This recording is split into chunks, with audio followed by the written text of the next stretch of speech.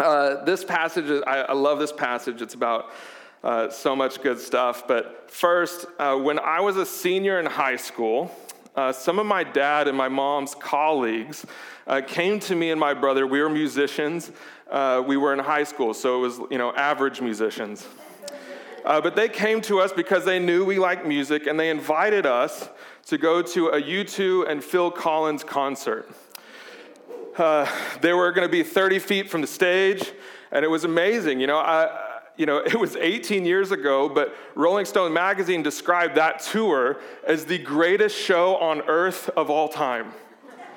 It was pretty amazing. It was at the same time they were describing U2 as just the greatest act to ever walk the face of the earth. It was pretty amazing. I mean, they were such a big band that Phil Collins was the opener. And some of you might be like, I don't know who Phil Collins is. If you ever watch the movie Tarzan, all that good music is Phil Collins. I can't tell you how amazing it was to see Bono just blare out Sunday, Bloody Sunday. In this brand new stadium, Portugal had just built all of these stadiums. They're still paying for them. But it was like this brand new stadium. It was like SoFi at the time. So it was like 90,000 plus people gathered to see that, to hear the Edge do the riff on Where the Streets Have No Names, right? Also for you kids, Sing 2. There it is. With the adults, yeah. Man, I can't tell you how awesome that whole experience was because I didn't go. I didn't want to deal with the crowded subway. I was like, oh, that's going to be so much. I was a senior in high school. I didn't get invited. My girlfriend wasn't invited, so I was like, I don't know. I can't go do that.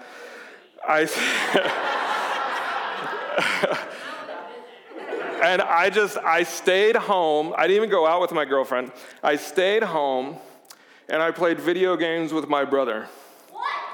It's one of the biggest non-important regrets of my life. And today's parable is really about that kind of glorious invitation to like the great thing that you like once in a lifetime kind of invitation, and then our excuses, and then God's unwavering desire, his unrelenting actions to host a grand party for everyone. That's what this parable is about. It's Luke chapter 14. It comes right after the part that we read last time we were together.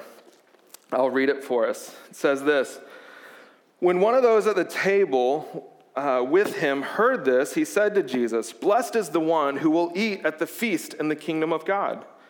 And Jesus replied, "A certain man was preparing a great banquet and invited many guests. At the time of the banquet, he sent his servants to tell those who had been invited, 'Come, for everything is now ready.' But they all alike began to make excuses. The first said, 'I have just bought a field, and I must go see it. Please excuse me.' Another said, 'I have just bought 5 yoke of oxen, and I'm on my way to try them out. Please excuse me.' Still another said, 'I just got married, so I can't come.' The servant came back and reported this to his master. And then the owner of the house became angry and ordered his servants, 'Go out quickly into the streets and the alleys of the towns and bring in the poor, the crippled, the blind, and the lame.' 'Sir,' the servant said, 'what you ordered has already been done, but there is still room.' Then the master told his servants, 'Go out to the roads and country lanes and compel them to come in so that my house will be full. I tell you, not one of those who are invited will get a taste of my banquet.' Large crowds were traveling with Jesus, and turning to them, he said, 'If anyone comes to me and does not hate his father and mother, wife and children, brother and sisters, yes, even their own life, such a person cannot be my disciple. And whoever does not carry their cross and follow me cannot be their disciple.' He says, 'So suppose one of you wants to build a tower. Won't you first sit down and estimate the cost to see if you have enough money to complete it? For if you lay the foundation and are not able to finish it, everyone who sees it will ridicule you, saying, "This person began to build and wasn't able to finish." Or suppose a king is about to go to war against another king. Won't he first sit down and consider whether he is able with 10,000 men to oppose the one coming against him with 20,000? If he is not able, he will send a delegation while the other is still a long way off and will ask for terms of peace. In the same way, those of you who do not give up everything you have cannot be my disciples. This is God's word.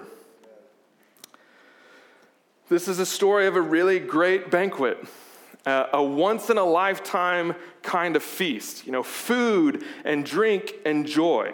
It's the type of party that you save for years so that you can throw it.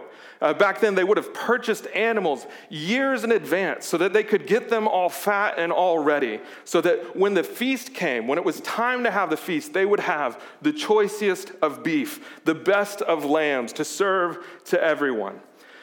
You would send servants to distant lands to bring back delicacies and spices and wines and drinks, all these wonderful things, so that you could give it to others. It was that kind of thing. It's where you build a special table. They would build a table just for the party itself. One of my big dreams. It's the kind of party that you learn a special dance for, right? We've all been or seen the awkward father of the bride who's like, I just learned how to do this, right? It's that kind of party.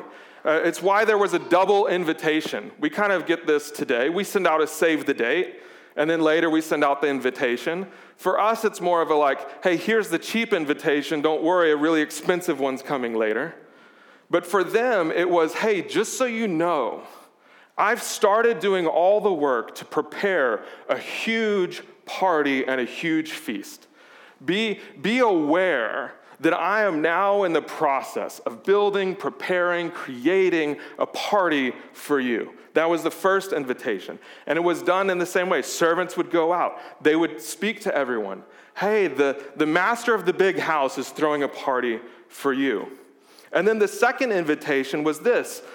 Hey, it's ready. It's ready now.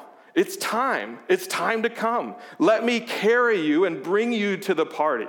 I mean, it was the kind of thing like, here, hop onto the horse carriage, and I will take you there. They would give that kind of proclamation. It was really great, that the banquet is set and ready. The table is now overflowing with food, with fresh fruits and desserts. The roasted lamb, it's so tender, it's so juicy. The beef ribs, they're smoldering. The bread is fresh and warm. The sausages are so rich that your stomach is going to hurt for days afterwards. The cheeses have been opened. The olives have been picked. You can smell the fresh parsley from miles away. The wine has been poured from the large casks into the small carafes. The musicians have tuned their instruments. It's a feast. It's ready. The second one goes out. The second invitation comes on. Hey, everybody, now is the time. Come and enjoy this. And this invitation was sent to many, many people.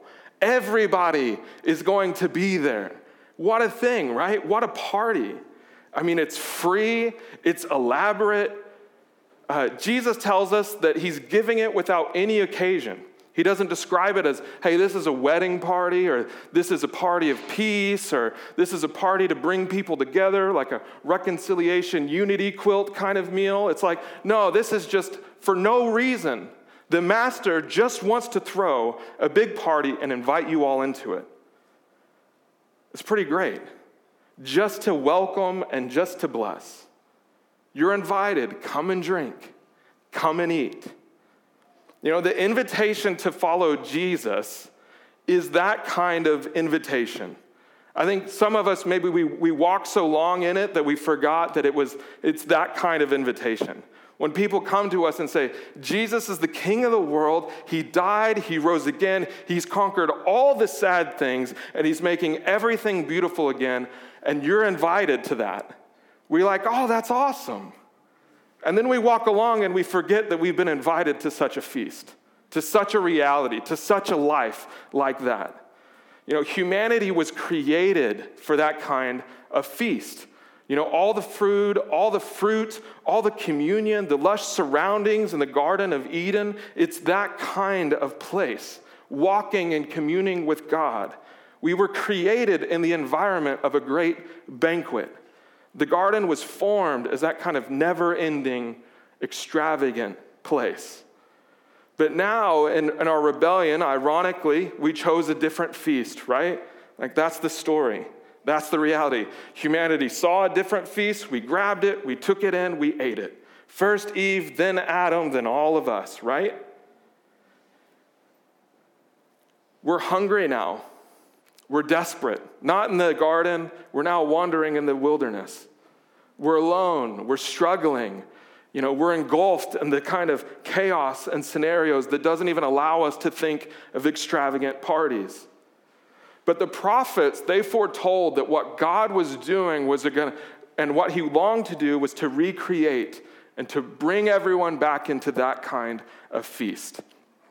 In Isaiah chapter 25, the prophet describes really, really beautiful. He's talking about how God's name will be exalted. He's going to take a city of rubble, and he's going to fortify it. He's going to bring in all these foreigners. He's going to do all of these things. And then in verse 6, he says this. He says, on this mountain where all the ruthlessness has stopped, he says, on this mountain, the Lord Almighty will prepare a feast of rich food for all peoples, a banquet of aged wine, the best of meats, the finest of wines. The wine is so good that Isaiah talks about it twice. He says, on this mountain, he will destroy the shroud that enfolds all the peoples, the sheet that covers all the nations. He's going to destroy all the evil, all the darkness, all of those things. That's what he's going to do on this mountain. He will swallow up death forever. The sovereign Lord will wipe away the tears from all faces.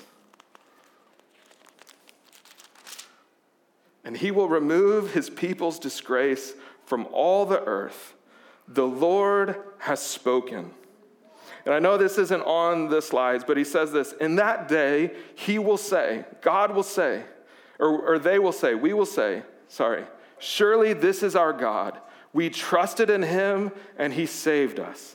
This is the Lord. We trusted in him. Let us rejoice and be glad in his salvation. Isaiah is saying, not only were we created for a feast, but there's a time when God will gather all of the people together, and they will sit and they will eat, and the shroud of evil will be taken down. The curse of death will be swallowed by this God, and we will sit there and we will say, we can trust in him. And what's going to be at the table is great food and great wine and great meats, because we've been invited into that kind of life. When Jesus says, come into the kingdom of God, he's saying, come into this thing. But that's not really the end of that kind of motif or that theme in Scripture.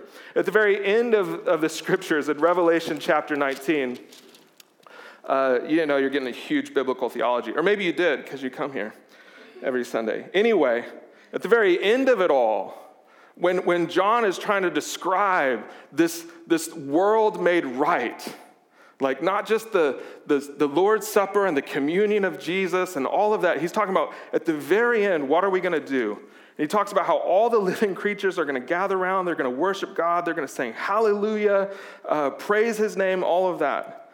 And then it says in 19 verse 6, it says, then I heard, that's John, what sounded like a great multitude, like the roar of rushing waters, and like the loud peals of thunder and shouting. He's talking about the voices of millions. And he says, this is what they're going to be shouting. Hallelujah, for our Lord God Almighty reigns. Let us rejoice and be glad and give him glory. For the wedding of the Lamb has come, and his bride has made herself ready. Fine linen, bright and clean, was given her to wear. And he gives us a little parentheses. The fine linen stands for the righteousness of God's holy people.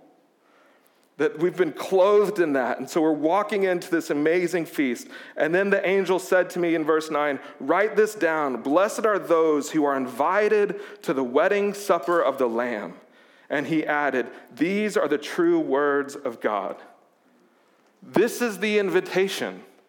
There is no greater invite. I mean, even if I would have said yes to Bono and Phil, this would be like far surpassing. Even if there was this big banquet that's going to be held in Paris this week, and then we're going to bring all these Russian people and all these Ukrainian people, we're going to throw a big party, and then we're going to be okay. This is better. This is greater. The invitation into this life, the life of the kingdom, isn't just from hungry to like, I've got some food in my belly now. It's from starving to stuffed.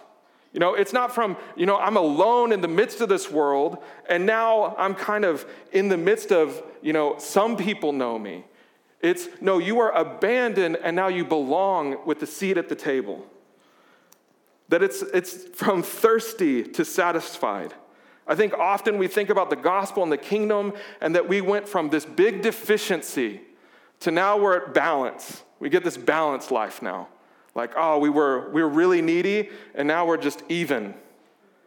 No, the kingdom of God is about going from a huge deficit to now an unbelievable surplus of the kingdom of God and God's rule and reign in your life. That's the invitation, period, right? What a feast. But some of us don't come. When the second invitation comes out and it says, hey, this party's ready. Like, we get to walk into this kingdom of God now. We choose alternative feasts. We choose other masters. The master goes and he says, invite the poor, invite the sick, invite the blind, the people who would have been left out, invite them. But then the servant says, we've already done that. It's kind of great. It's like they expected that those are the people that the master wanted to invite. It's like in his character to invite those people. But the truth is that the invitation to accept it is costly. Even to the greatest party, the greatest of events, it costs. They talk about it. There's the economic costs. I just bought some new land. I want to go see it. Kind of like, I want to go make sure it's still my land. Like, if I don't go and I don't walk at it, if I don't walk around the field, someone else is going to come and claim it for themselves. So I've got to go grab that myself. Or there's the career thing. I'll follow Jesus once I'm fully realized in all of these other things. Once I put my life in order. He's talking about 10 huge cows that can move stuff. But really, we do the same thing, right? Once I've set this stuff in order, once my business is right, then I will say yes to that kingdom life. There's the relational component. I just got married. They're supposed to spend a year just like having a honeymoon. It's pretty fun. Some of us, like, our honeymoon's 3 days or 7 days. They're like, no, for a year. And they're like, no, we can't interrupt that to go to this party. I think for us, like, we will follow Jesus more fully, more completely. We will walk in all of those truths. I will come to the party. I will come to the banquet once my family, once my relationship is all set in order. I think the irony of those first three is that we think that we're the ones who can set that stuff into order. We think that, hey, I can do this and it'll be great. And then I'll do that. And then there's the poor and the crippled and the lame, and they don't come, but they were invited. Culturally, they would have felt and experienced so much shame in that environment. Like when you show up to a party well underdressed, and not cool like Yeezy underdressed, like blatantly underdressed. They would have felt that sort of shame and that horror of, we're not supposed to be here. The people staring at them and looking at them, they didn't want to be seen in that way, in that light. Them and their ragged garments and then this lavish feast. They just didn't want that. They would say, I will follow Jesus more fully. I'll walk in that kingdom once I piece together my life. Once I put things into order.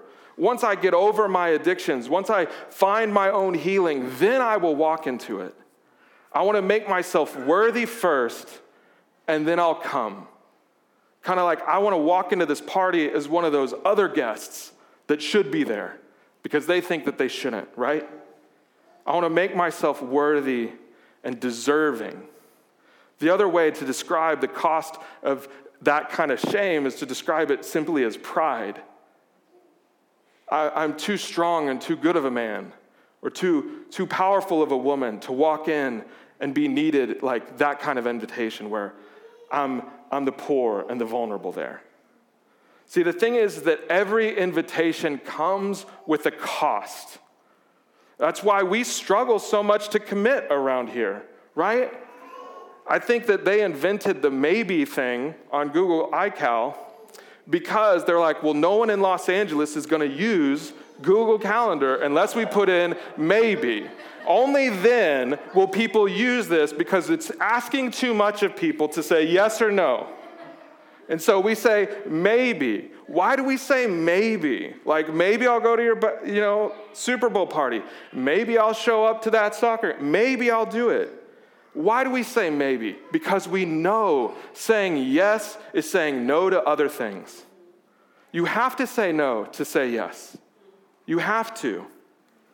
And I just kind of wonder for us, why do you say no to invitations in this life when things are fun and simple, like parties or concerts?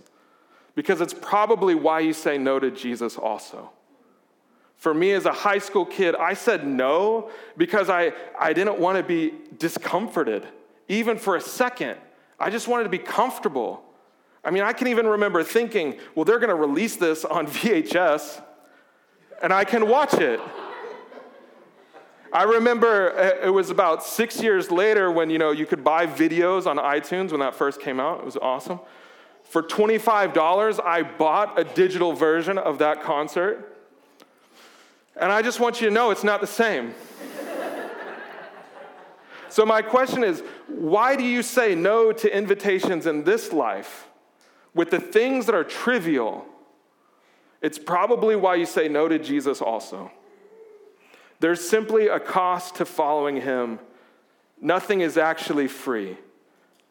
Right after this parable, Jesus sees big crowds following him. And so he shares two other small parables. First, he says, though, that if anyone wants to come after me, if anyone wants to walk this walk that I'm doing, they're going to have to hate even their own life. Whoever doesn't carry their own cross and follow me is not going to be my disciple. The invitation is extraordinary, right? We all said amen. We all got excited about that. It will cost you your sense of identity, your self-made identity, your self-made economic kingdom. It will cost you your self-made family peace. It will cost you all of that because Jesus is saying it can only happen. You can only walk into that banquet is if you align everything else behind the kingdom. Only when all of those other things are behind you, and Jesus is the only thing in front of you, will you walk into this. There's just no other way. It will cost you your pride, your shame, your control. You have to submit your entire self for him to do and to mold with all of those things whatever he wants. And there's no other way to do it. I'm just here to tell you that. And so that's why Jesus tells these two short parables. He says, consider the cost. There's all these people, they're like, Jesus is leading us to a really great party in the city. Let's walk after him. And then he says, I want you to understand, before you do this, to count the costs, to do your return on investment analysis. There's the cost of building a house, he says. Before you build the tower, make sure you can finish it, right? Like that's what everyone's going to do. So count the costs before you follow me.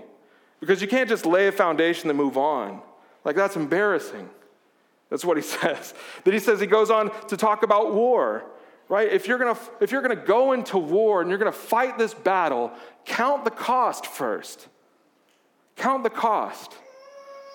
So he tells us, is it worth it?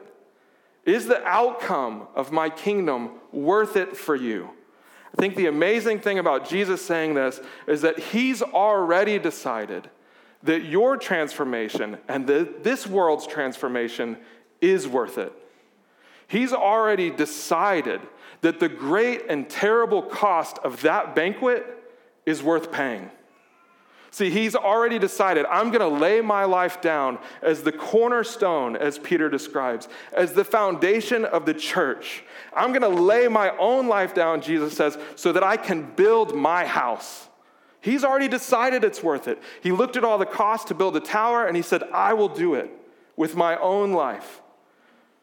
He's already gone to war. He's already battled hell. He's already fought the grave itself. And he's matched up against death and sin, and he's won. He counted the cost, and he's victorious. He's already decided, I'm not going to go negotiate peace. I'm going to win the war.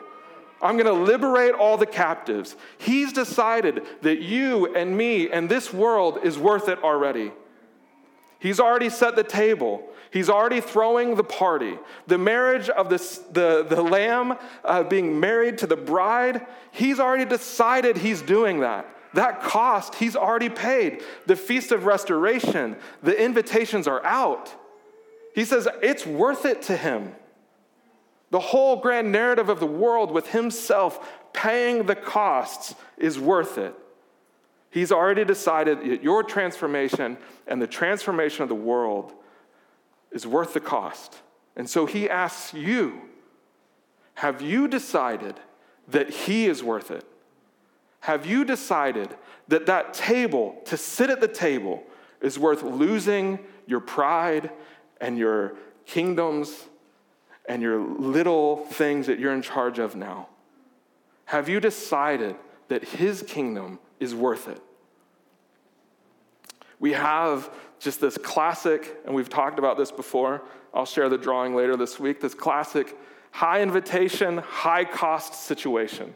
You remember we talked about this months ago? Where the kingdom, to follow Jesus, it's the greatest thing you will ever be invited to. And it will also be the greatest cost you will have to give. Is Jesus worthy of your life? Because he says being a follower of his, being a disciple, can't be this optional add-on thing. It has to be your life. Do you want to go to the party that he's preparing, that he's already hosting? We're about to go to communion, and what you're getting is the appetizer for that banquet. You're getting the appetizer of that glorious feast where the crowds and the multitudes of his church will sound like roaring thunder as we declare he is worthy. Like worthy is the Lamb. Worthy is this feast. Let's pray. Jesus, I ask that we would consider the cost of following you, and with great delight we would come in.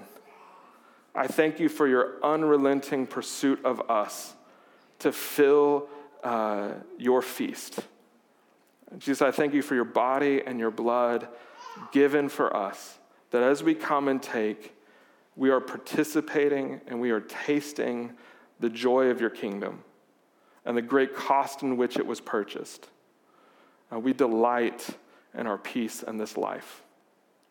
Help us to die today so that we can live to you. Amen.